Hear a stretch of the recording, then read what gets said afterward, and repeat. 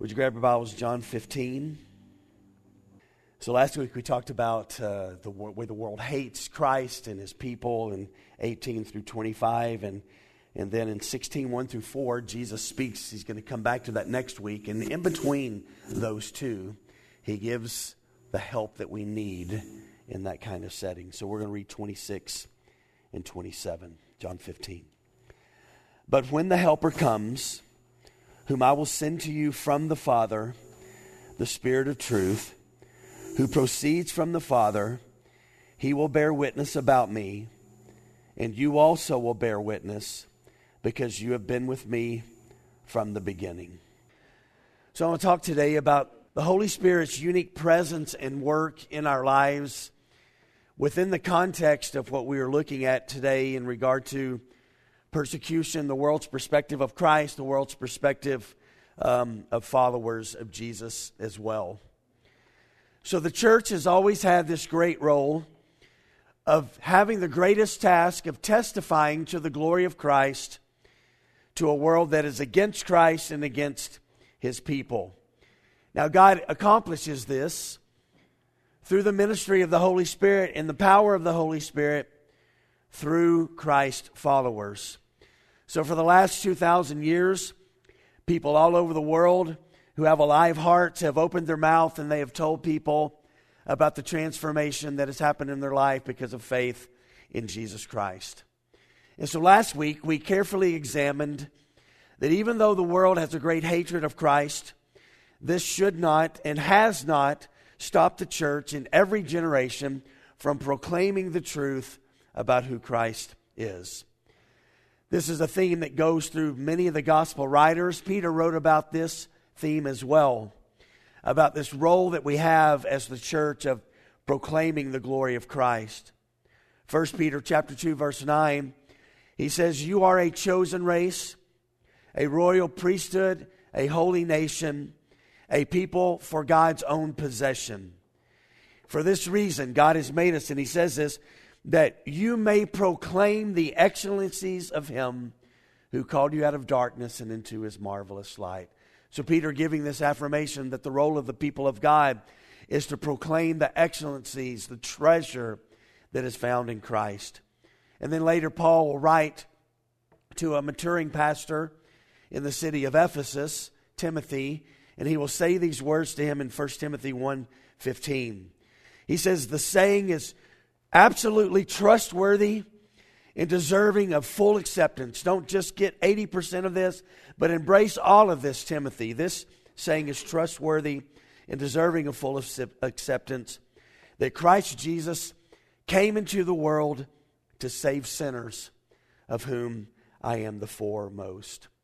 So in the setting, in the context of a world being antagonistic to the gospel, being antagonistic to God and God's people, how do you and I live in a way that can withstand at times the onslaught that has been given to the church and people of God? Well, what we need is the ministry of the third person of the Trinity, and that's the indwelling of the Holy Spirit. That is what empowers us to maintain our focus and to continue to pursue God.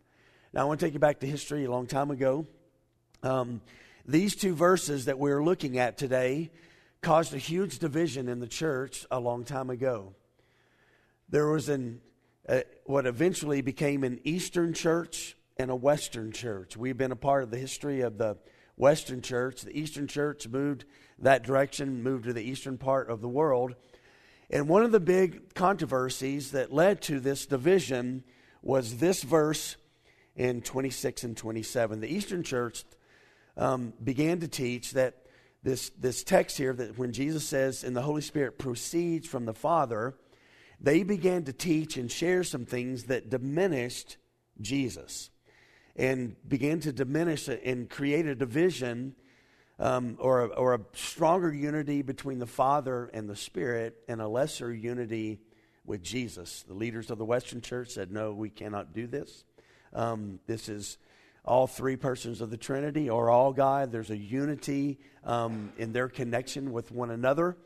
And so what eventually happened is what we know today as the Nicene Creed. There was a Council of Nicaea, and one of the things that they dealt with was this controversy that came out of John 15, 26 and 27. And let me read to you the section that they added to the Nicene Creed in regard to this. They wrote, "And we believe in the Holy Spirit, the Lord, the giver of life. He proceeds from the Father and the Son." The Eastern Church has said, no, he only proceeds from the Father. It doesn't have really anything to do as much with the Son. But the Western Church said, no, that's not the case. He proceeds from the Father and the Son. And with the Father and the Son, the Western Church affirmed that the Holy Spirit was to be worshiped and glorified. And so they wrote in there, and with the Father and Son is worshiped and glorified. And then they wrote the statement, He, the Spirit, spoke through the apostles. So these are important words. They actually had a great division. And I'll say this, the Eastern Church has not had much influence. It is the Western Church that has had the majority of the influence in regard to missions and right doctrine. And Eastern Church has been much more ritualistic and in nature. And so it's just another reminder to us that we need to get doctrine right. And we need to make sure that we are understanding what is actually taught. And even if we have to wrestle with things, we want to wrestle with them to get to the place where we line up with what Jesus was meaning and what the church has historically taught. So context is everything, always, when we read the Scripture. So our context today, even though it's about the Holy Spirit, is still in the context of persecution. So 18 through 25, all about the world's hatred of Christ, hatred of God's people, the world. If we were of the world, Jesus said last week, the world would love us as its own, but because we are called out of the world and we are not of the world, then the world doesn't accept us and it pushes back against us. And so then Jesus, again, I want you to keep in mind, they're walking from the upper room, they're walking to the Garden of Gethsemane. As they're walking to the Garden of Gethsemane, Jesus is teaching things. And so he's communicating these things. And can you imagine what it must have been like for them? Hey, man, you've been with me for 3 years. Let me tell you what it's going to be like. Hey, the world's going to hate you, but keep in mind that it's hated me first, and these things are going to come. But I've got great news to you, that in the midst of the persecution and the struggle and the pushback that you're going to have, you have a helper who's going to be a part of your life, and he's going to help you maintain your focus and continue as you continue in your pursuit of knowing God. And so there are two bookends of persecution in the context of reading John's Gospel, 18 through 25, and then next week, 16, 1 through 4.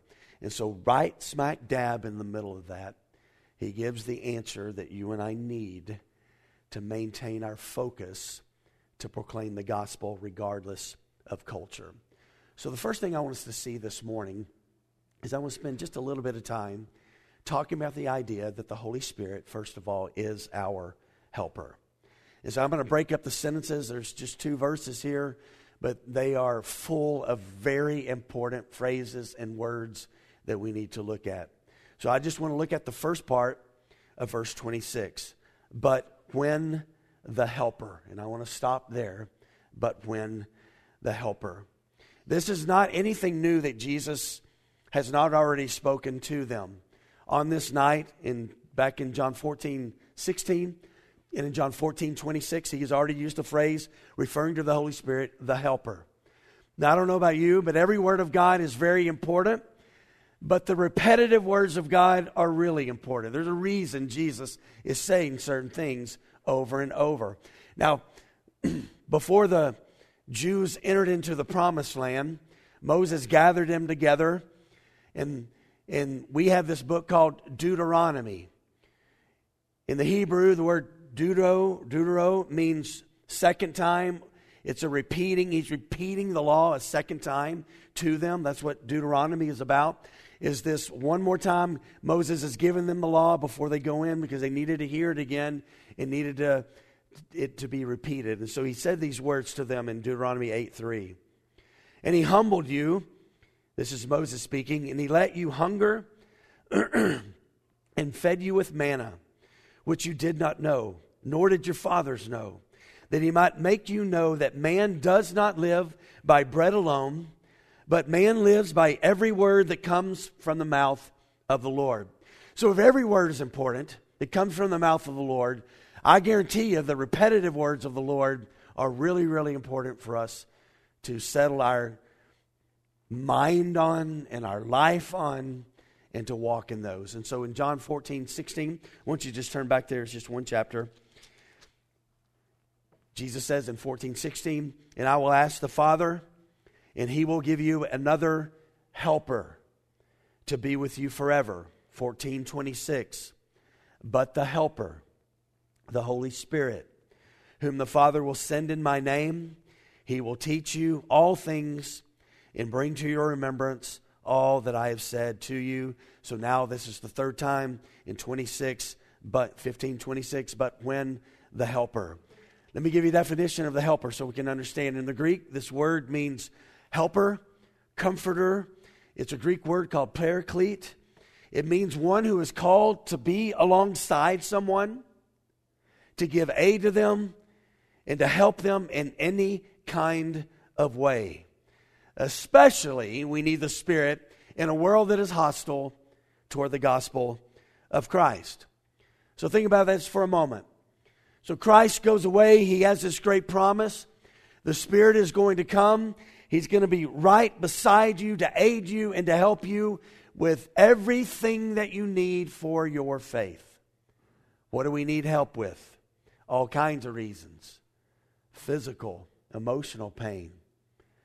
We need help if persecution is to ever come. We need help when we are weak and we need strength. We need help in our relationships. We need help in our parenting, in our marriages. We need help all the time, and the Spirit does this great work as the one who comes alongside us to aid us and to help us. But particularly this morning, the context is in regard to living in a hostile world, hostile cultures toward Christianity. So he's going to use the word witness when we get to verse 27. This is a Greek courtroom word that describes someone on a witness stand being asked questions and being examined, and evidence is being given in regard to the person on the stand. So in this context, the disciples of Christ in the world, in a culture that is against them, we are witnesses. We are put on a stand to give good evidence or bad evidence in regard to the transforming work of Christ in the world. And the Spirit is active at helping us to be the witnesses that we need to be. I mean, we know this. In our world today and in our culture today, Christians are under an ever greater scrutiny. We are looked at in many different ways, and we need help, and we need comfort, we need perspective at times, we need power, we need the Spirit's leadership in a world that is greatly confused about what the truth is, about who Christ is. So in a world accusing Christ and hating Christ and accusing His followers, the Holy Spirit comes to be at work to aid us to be the witnesses that we need to be. So let's look at the second thing. So the first thing I want us to see this morning is just to remind us that we have a helper. Is that not great this morning? We have a helper. Have you looked at yourself in the mirror lately and done a life examination? Not whether your hair is in place, but is your strength enough to address the issues that arise in our lives? And what do we find out? No, we're empty in and of ourselves. But we have a helper who dwells in us to aid us to become the people of God has designed. So I just want to talk about one word on the second point, okay, if that's all right, everybody. So the first one, we have a helper. The second thing is the word, this helper, but when the helper comes. And I want to talk about the word comes. And I want to talk about how significant this is and how dynamic this word is. So as Christ came to be near, to reveal the glory of the Father, Jesus goes away and ascends and sits at the right hand of the Father, and the Spirit is sent to do this great role, to reveal the glory of Jesus. So Jesus came to reveal the glory of the Father. The Spirit comes to reveal the glory of Christ and the glory of the Son. And Jesus will mention that here, and we'll talk of that in just a moment. So the Spirit comes near to us in our lives in moments of temptation, in moments of whatever the case may be, to empower us to walk in line with the truth of the gospel and to speak about the truth of the gospel in the world. Now, let me remind all of us some important things about the Holy Spirit. He is not an entity. This is not a Hollywood movie that he's just this force that's out there. The Holy Spirit is a person. He is a member of the Godhead. Very important. He's not just some force. He's not an entity. A force cannot testify to the truth of the gospel. A force cannot indwell every believer. Just think about this for a moment. Right now, people are coming to faith in Christ right now all over the world. And immediately at their salvation, the Spirit is indwelling those believers. An entity cannot do that. But the Spirit, because He is God and He's present everywhere, can immediately indwell believers. So when we talk about the Holy Spirit, we're not talking about some nebulous thing. We're talking about one that we can relate to. We're talking about one where Paul talks about that there are times in our life in Romans 8 that we don't even know what to pray. We can't even find the words to pray. You know what the Spirit does? The Spirit goes before the Father with groans, Paul says, to pray for us on our behalf. So the Spirit is deeply, deeply personal and deeply, deeply helpful in our lives. So in our world, we know this, the Scripture teaches us and affirms this over and over, that the world is contrary to Christ in every kind of way. So let me remind us of something that John wrote later in 1 John 2:15 through 17. Listen to these words from John. Do not love the world or the things in the world. If anyone loves the world, its system, its ways, which are against God, the love of the Father is not in him. For all that is in the world, the desires of the flesh and the desires of the eyes and the pride of life, is not from the Father, but is from the world. And then listen to what John says. And the world and its system is passing away. It's not going to last. It's not eternal. It is temporary. It is not going to last. And the world is passing away, and along with its desires. But listen to the great hope. But whoever does the will of God abides forever. And the Spirit is the one who is a deposit guaranteeing our future inheritance. And He is the one who comes alongside to aid us and to help us in whatever is needed. And He is the one who is ever present in our lives. There will be a moment this week that we'll have a moment possibly, or the next couple weeks, where we're not going to know what to do. And I tell you, the Spirit, the ever-present one, is there to aid us and to help us. And He will nudge us toward Christ. He will bring to our remembrance Scripture about the glory of Jesus. And He will move us to be in line with Christ.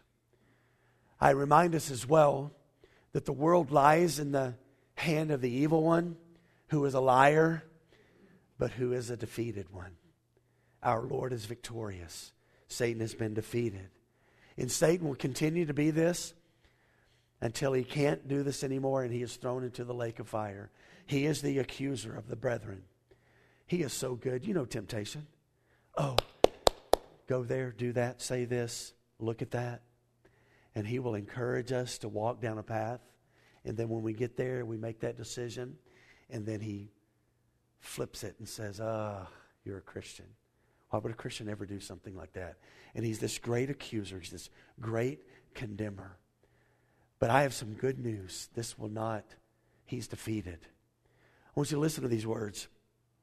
John, same John that we're reading about here, has been exiled, persecuted. He's on the Isle of Patmos, and he has a revelation of Jesus.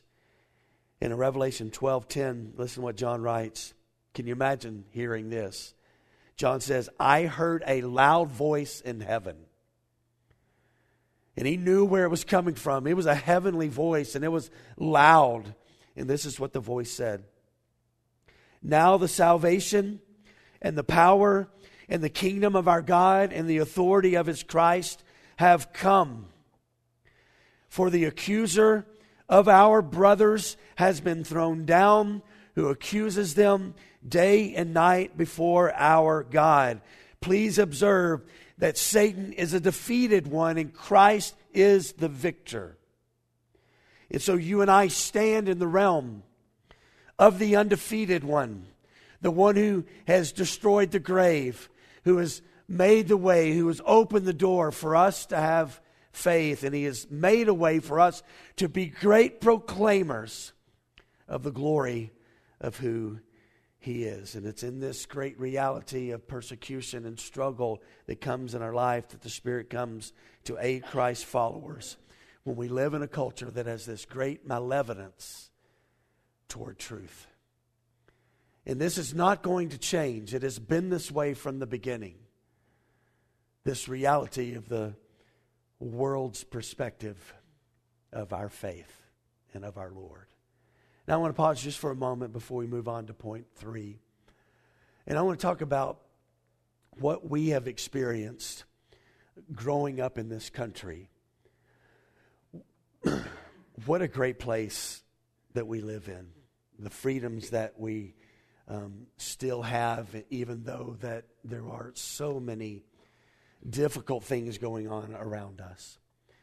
I've been thinking about my life, and not necessarily your life as much, but just kind of personal examining my life and putting it up next to the men and women that I read in the Scripture.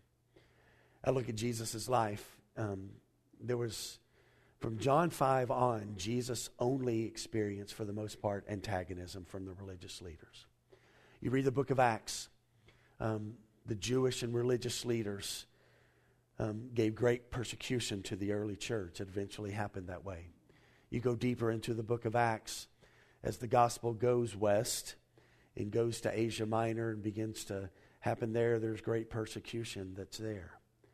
We know that under Nero, probably Peter and Paul are Peter crucified upside down and Paul beheaded. And we see this consistent thing throughout history. You read history.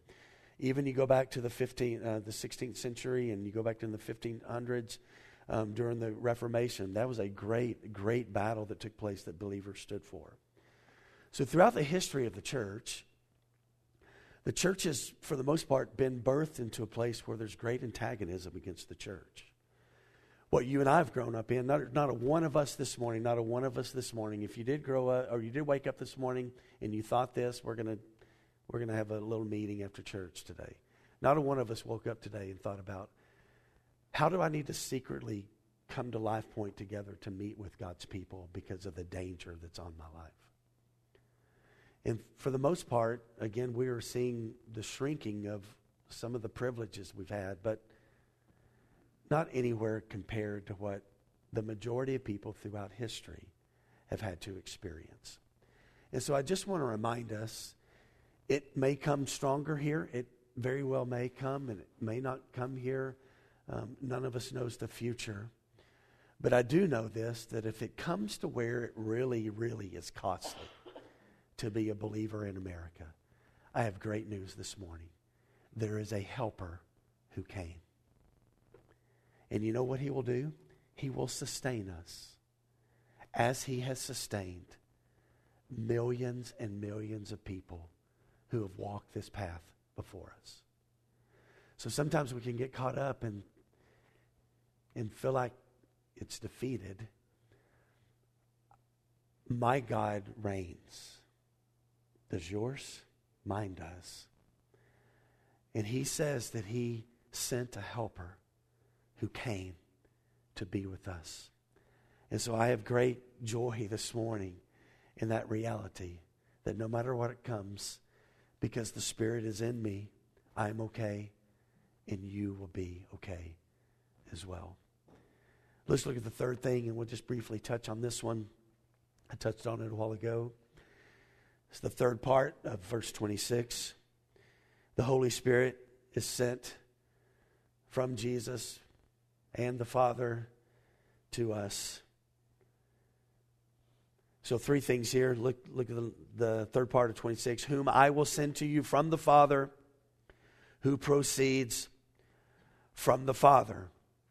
So Jesus is saying to them, again, as they're walking to the Garden of Gethsemane, Judas is going to meet them shortly. It's going to begin to really unravel. The comfort that they've known for the most part is going to unravel. They're going to all flee later on this night. They will go and they will run away. But he's telling them, I want you to know this, men, in the midst of a hostile culture, I'm going to go away and I'm going to send the Spirit to be with you. So Jesus sends the Spirit. So the glorified Son of God, seated at the right hand of the Father, sends the Holy Spirit to the earth. Now I want to take just a moment and show you just for a moment why this is important, why the Eastern Western Church fought over this important truth, and why it's important for us to decide on this side of things in regard to this. It is really important that we do not separate the unity and the oneness of our God too much. Now, each person of the Trinity has unique roles.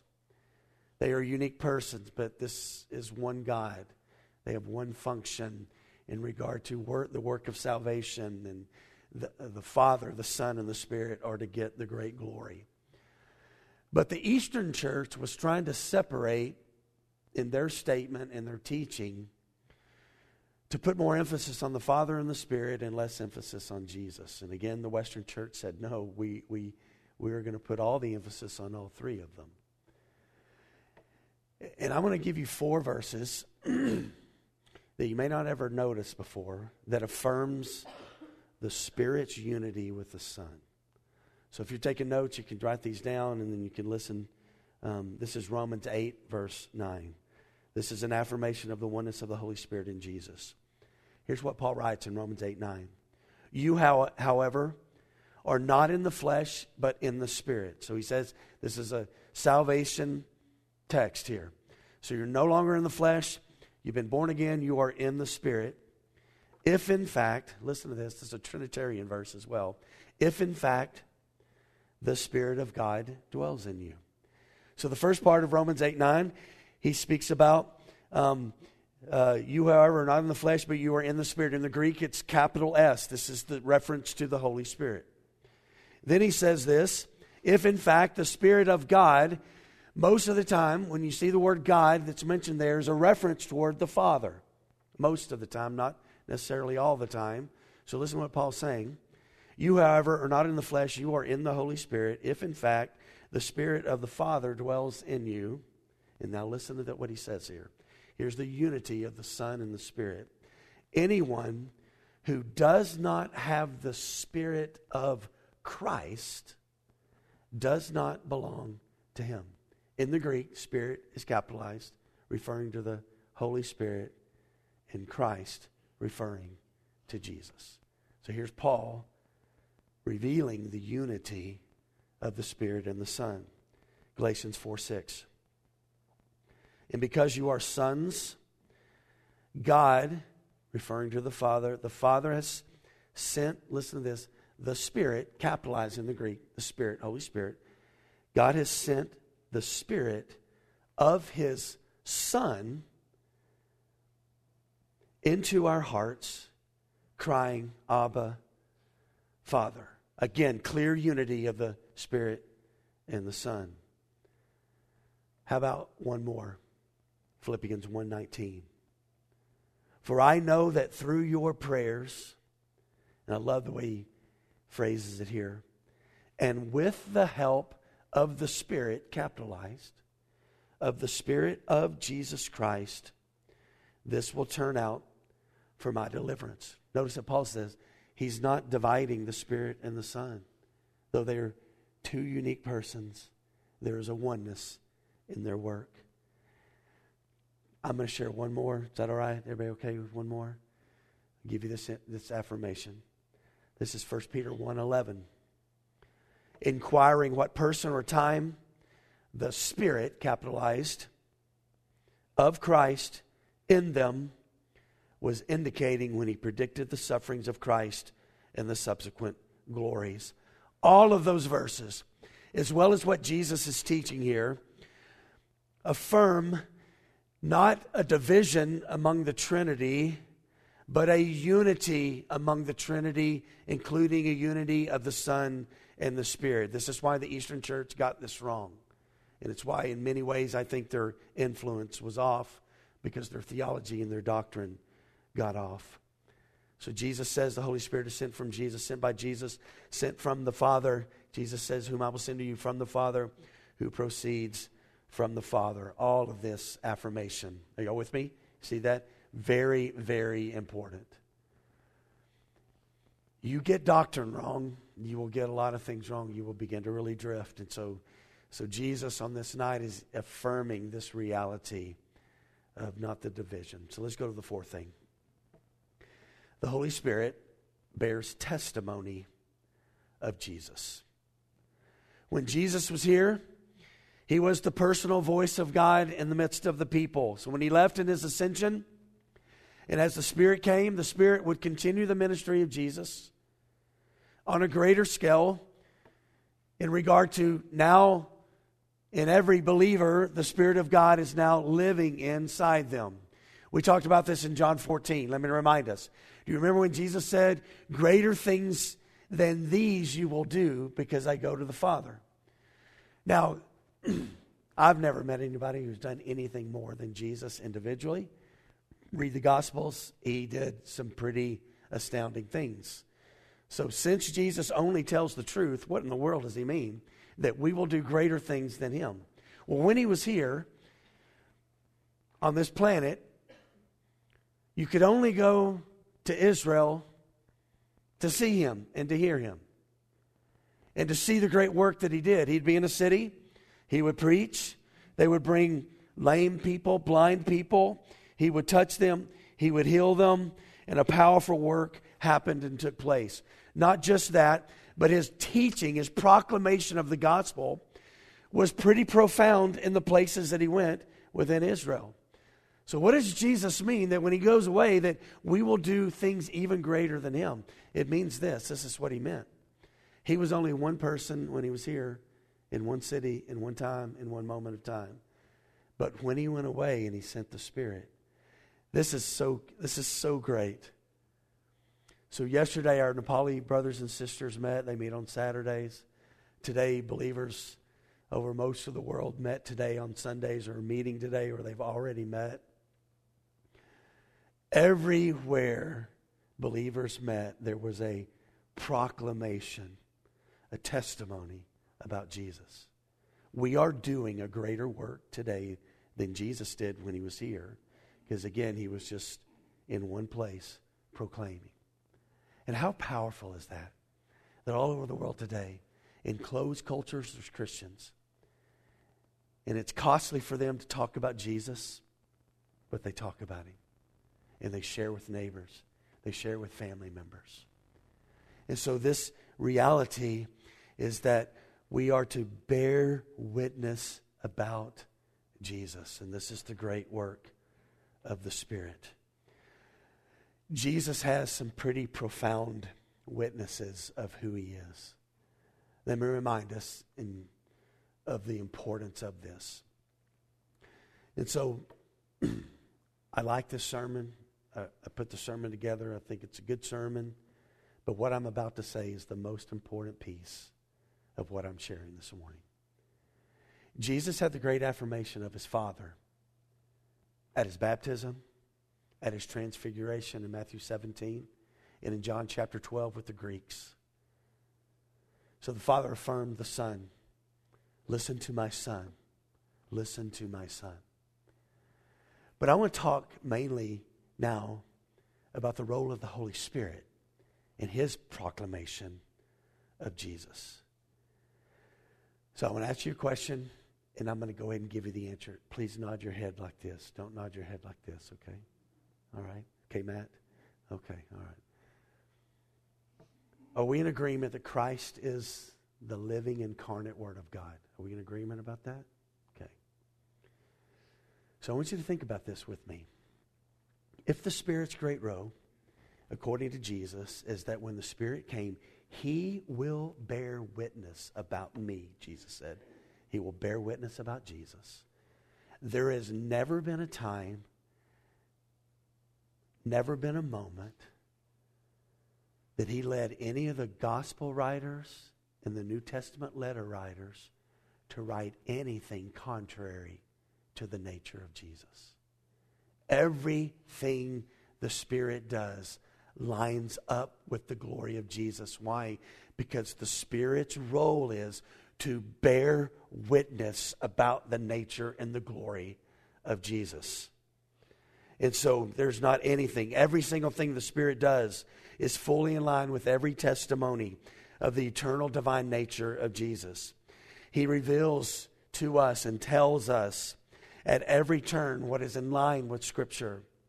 That means that if anybody teaches something that is not consistent with the Bible's revelation of Jesus, then guess what? The Holy Spirit is not a part of that teaching.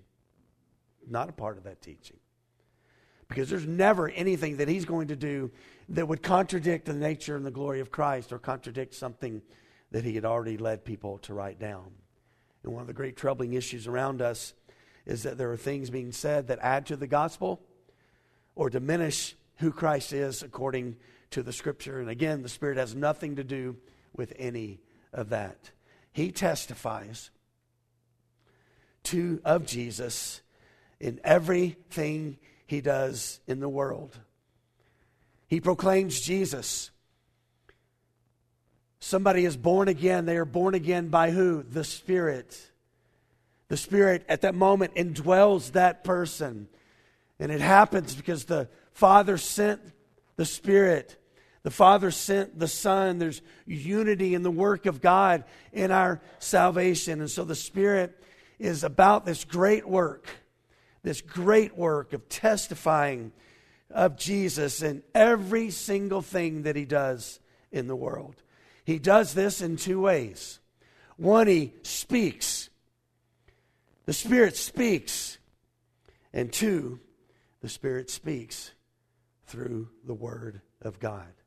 So let me give you two scripture examples of this. The Spirit speaks. 1 Timothy 4, verse 1, Paul writes, "Now the Spirit expressly says that in later times some will depart from the faith by devoting themselves to deceitful spirits and the teachings of demons." So the Spirit speaks. Secondly, the Spirit speaks through God's Word, and this is where I want to spend just a moment of time. 2 Peter chapter 1, verse 21. This is really important. 2 Peter 1, 21. No prophecy, no revelation, no speaking about God was ever produced by the will of man. No prophecy was ever produced by the will of man. So how was it produced? But men spoke from God as they were carried along by the Holy Spirit. What you and I know of Jesus has come to us how? Through the ministry and the work of the Holy Spirit. Through His divine knowledge. So let me throw out this question. Who knows Jesus best? The Father and the Son. So as not the Father and the Son, the Father and the Spirit. So as the Spirit moved men to write the Scripture, He was moving in them to write accurately in regard to who the Spirit knows the Son is. So note this. Why can we rely on this? Why can we have confidence in this book that we hold in our lap or in a tablet this morning? How do we know we have confidence in this? Two very important reasons, according to Peter. For no prophecy was ever produced by the will of man, but men spoke from God as they were carried along by the Holy Spirit. Here's the first reason. They spoke from God. Their source was not man. So as a prophet Hosea spoke, he spoke from God. These are not Hosea's words. As Peter preached, as the Spirit spoke through the preaching of the gospel, and he moved, and the Spirit still doing that now today. As we preach the Word of God, the Spirit speaks and the Spirit moves. Men spoke from God. This word produced here. The source of the Scripture is not man. It has never been man. The source of the Scripture is God Himself. And so the sacred Scriptures are not written, grounded in the words of man. The foundation of the Scriptures are not men writing words and the Spirit coming along later and going, I'll kind of blow onto that and I'll make that in the Bible. That's not what he said. The original source, Peter says there, is that the words came from God. And so as they wrote, they were writing the original words of God. The authors were just simply vessels through whom the sacred words came. Listen, they wrote and spoke from God. Well, is there another way to back that up a little bit? Yeah, Peter says it this way. But men spoke from God. Listen how important that is. As they were carried along by the Holy Spirit. They were moved by the Holy Spirit.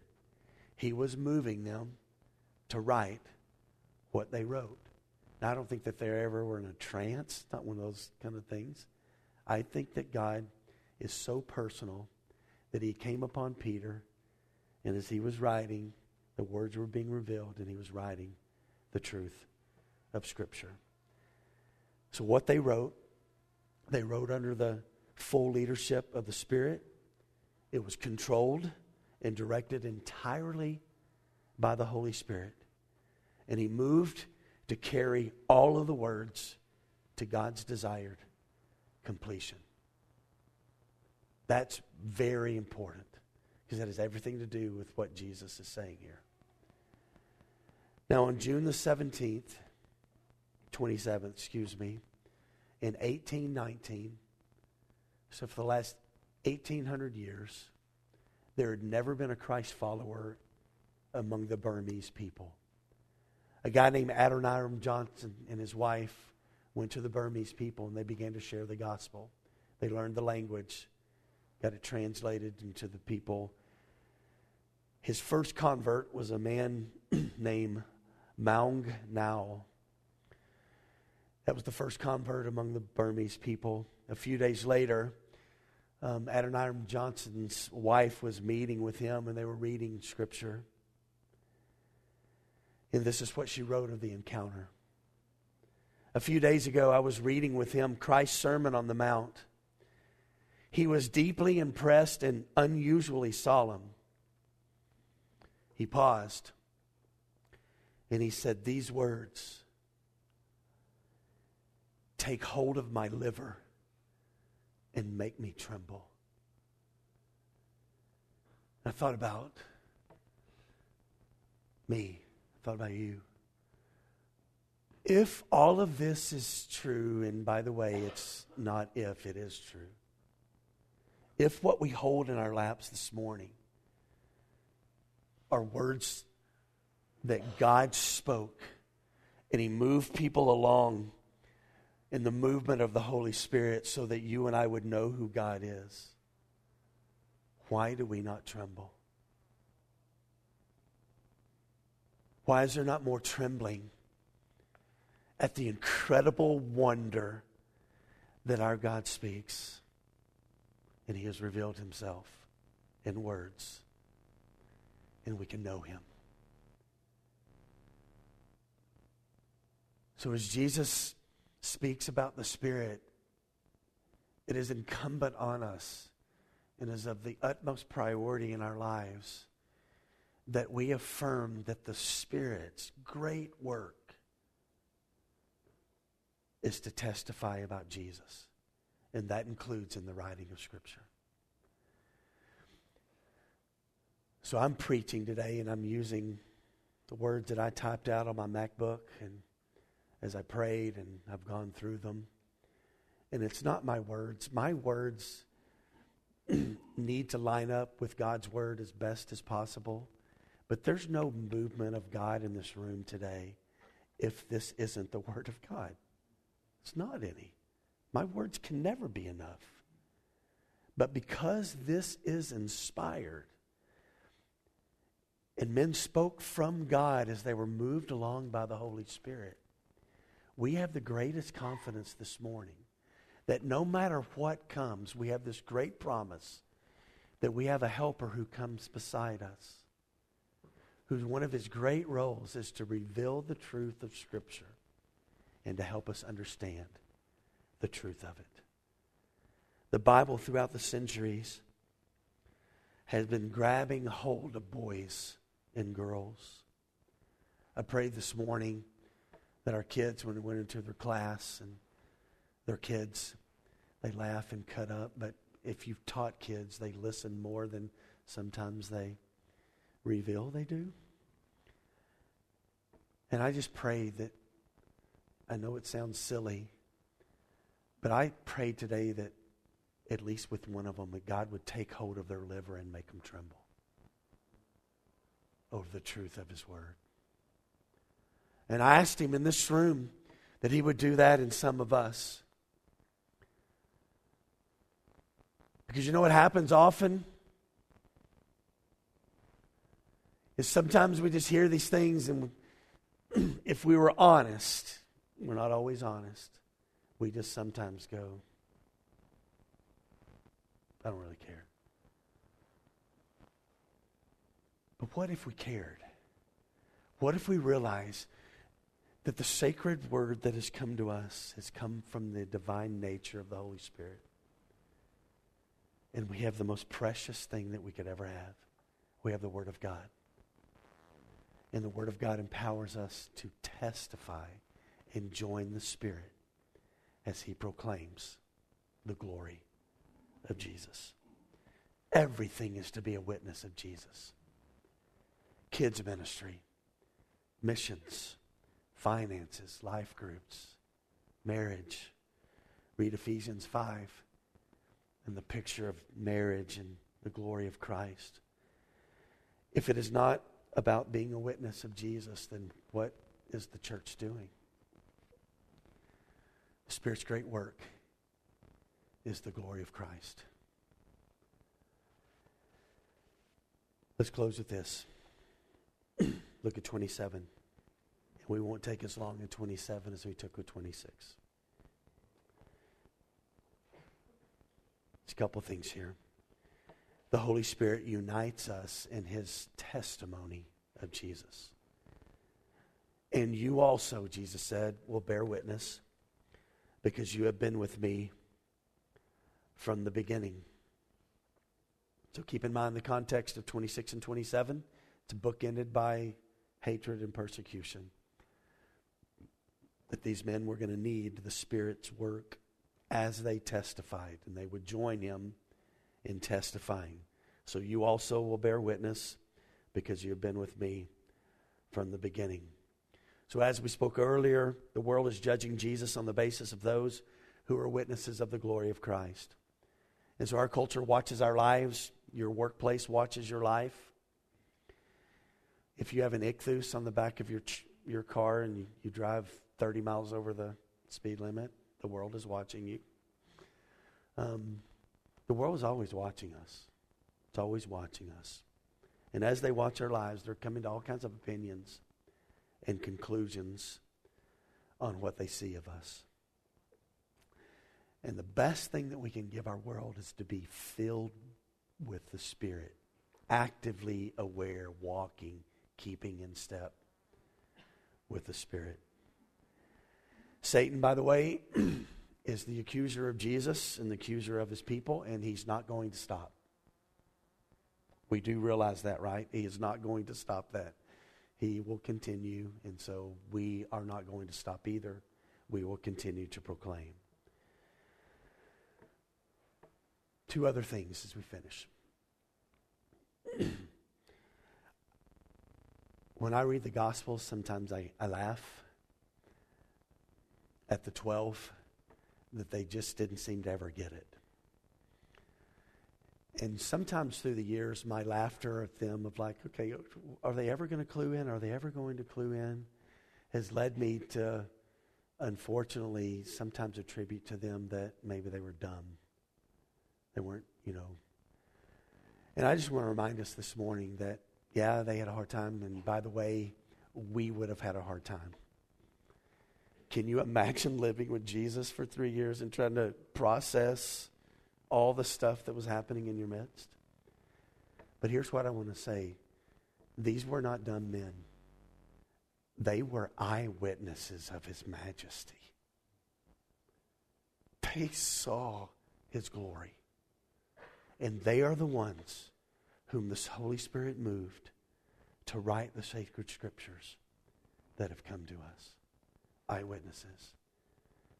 And it is wrong for churches, individuals, denominations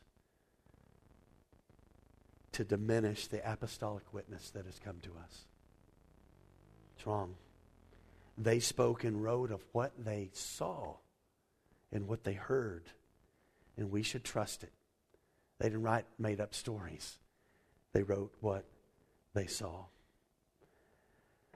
Lastly, this morning, Paul wrote a second letter to this probably a little bit more mature pastor named Timothy. And he wrote these words to him in 2 Timothy 4, verse 1 and following. He said, Timothy, I charge you in the presence of God and of Christ Jesus, who is to judge the living and the dead, and by his appearing in his kingdom, you do this, Timothy, you preach the word. You be ready in season and out of season. When people like it, when people don't like it, you preach it. You reprove, you rebuke, you exhort, and you do so with patience and teaching. And here's why this is important. This is why we hear you as members of the church must hold the elders to this, and we must hold you to this. We must stay true to the sacred scriptures. And here's why. Paul wrote this a long time ago about his generation. He said, there is a time coming, he says in verse 3, when people will not endure what we are listening to this morning. They will not listen to it. The time is coming when people not endure sound teaching, but having itching ears, they will accumulate for themselves teachers to suit their own passions, and they will turn away from listening to the truth and wander off into myths. This word endure means they will not stay around to hear it. And they will seek, instead of sitting under godly leaders who will tell the truth connected to the sacred scriptures, where men spoke from God, God was the source, and they were moved along by the movement of the Spirit, and they will seek out and they will sit under teachers that affirm sin and wink, where people begin to just gather together to hear tall tales and things that aren't true. And so, what do? What's needed? Well, I think Paul says it in the next verse to Timothy. And it's a question I want to ask all of us, and I've been asking myself this week. He says, so as for you, Timothy, always be sober-minded. Endure suffering, do the work of an evangelist, and fulfill your ministry. Where are the sober-minded today in the church? Where are the sober-minded who know God's word enough to discern the lies that are being told that are out there? And I could tell story after story today of all the lies out in the culture. You know them. We see them on television. They're in our workplace. They are all around us. Where are the sober-minded? And who will be willing to endure suffering for the glory of Christ? Because there's coming a time when people won't endure the truth. And even in that midst, we have a helper who comes and aids us.